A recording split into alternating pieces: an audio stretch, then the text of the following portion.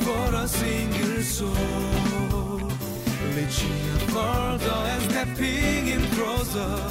CGNTV to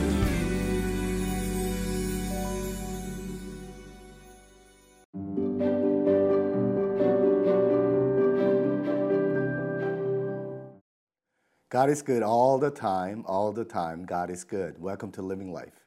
Yesterday, we have started reading the nativity story of our Lord Jesus Christ. God used the Roman Emperor Caesar Augustus to decree a census throughout the Roman Empire so that Joseph and Mary could go to Bethlehem, to the town of their ancestor David, in order to fulfill the prophecy. When Joseph and Mary arrived in Bethlehem, the town was packed with a multitude of people who came for the census. Joseph and Mary had no place to stay, but eventually they found a stable to lodge.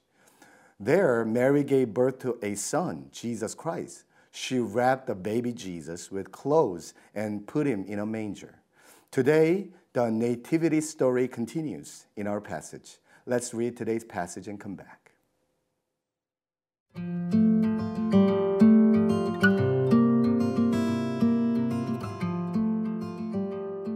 Luke chapter 2, verses 8 through 20. And there were shepherds living out in the fields nearby, keeping watch over their flocks at night. An angel of the Lord appeared to them, and the glory of the Lord shone around them, and they were terrified. But the angel said to them, "Do not be afraid. I bring you good news that will cause great joy for all the people. Today, in the town of David, a Savior has been born to you. He is the Messiah, the Lord. This will be a sign to you. You will find a baby wrapped in cloths and lying in a manger."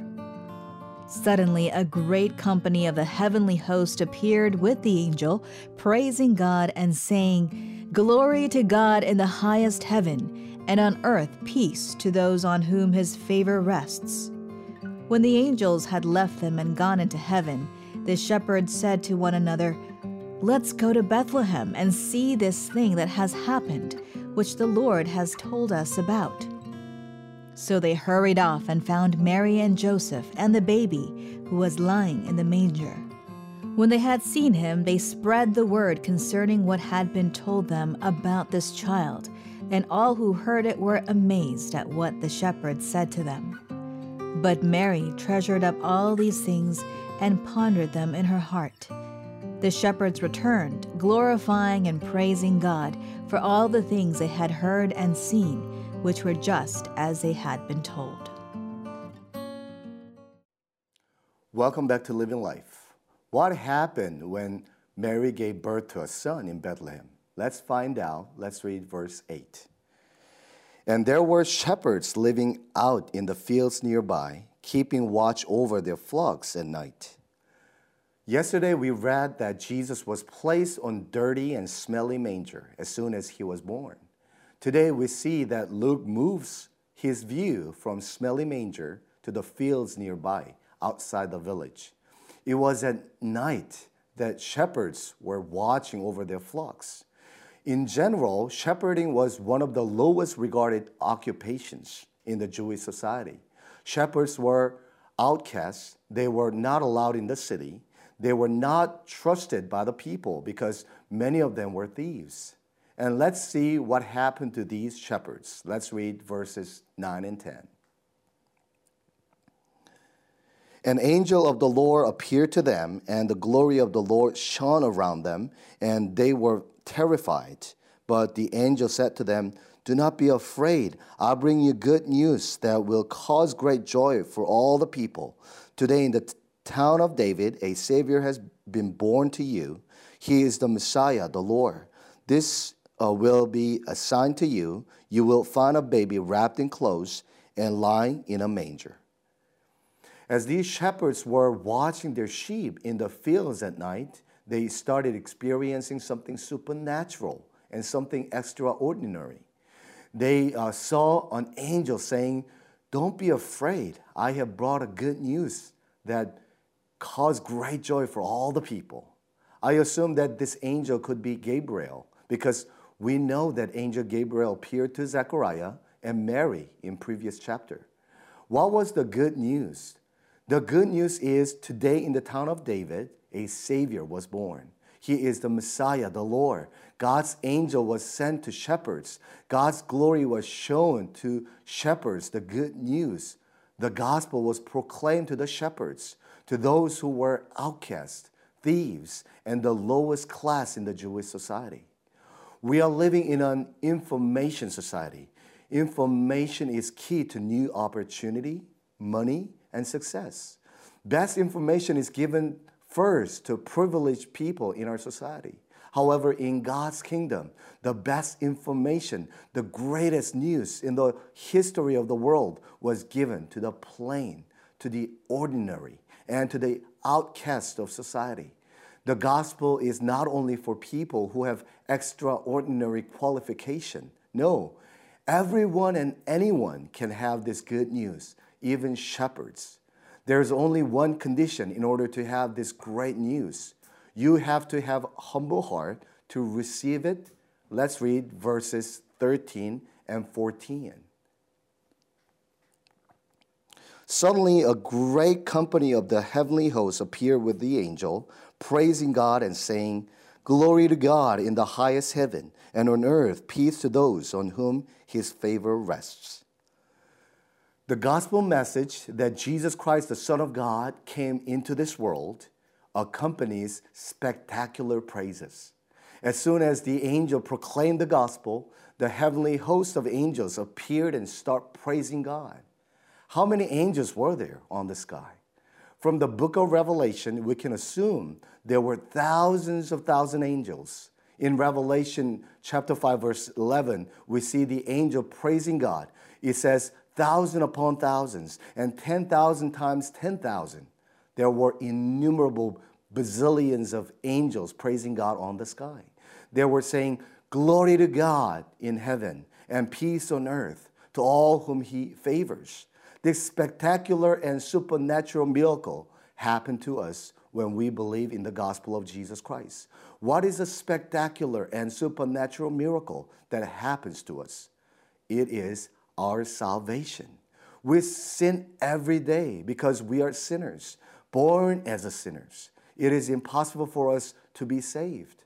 But if we trust Jesus Christ as our Lord and Savior, the supernatural, extraordinary miracle happens in us. We become children of God, and we are being sanctified day by day. We become like Jesus Christ.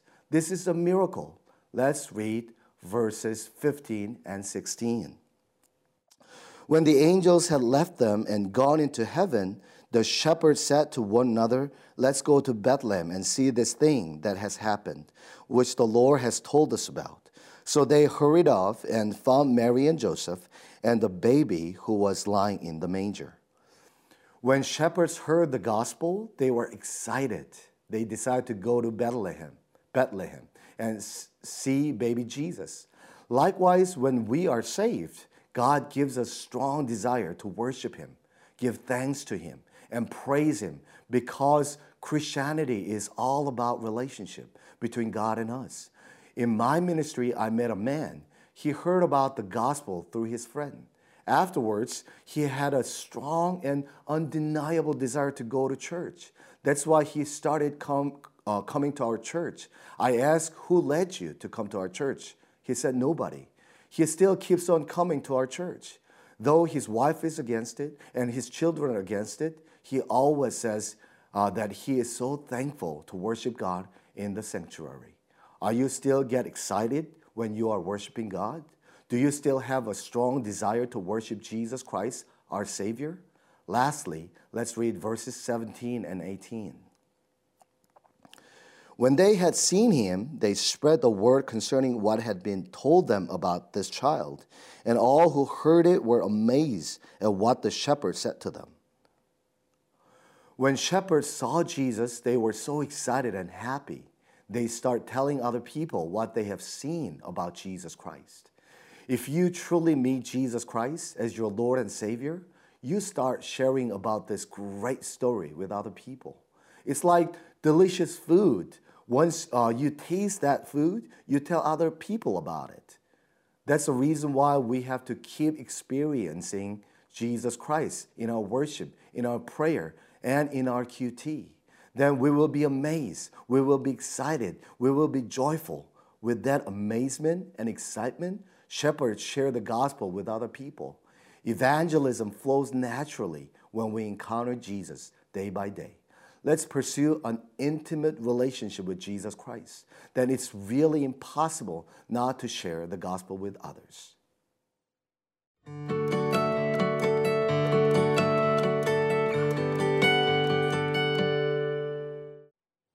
Let me finish with these two questions.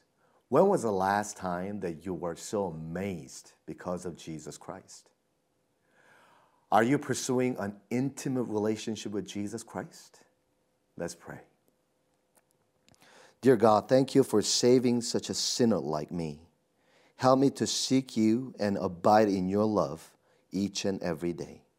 Restore unto me the joy of salvation as I worship you. In Jesus' name I pray. Amen. For a single soul, reaching further and stepping in closer.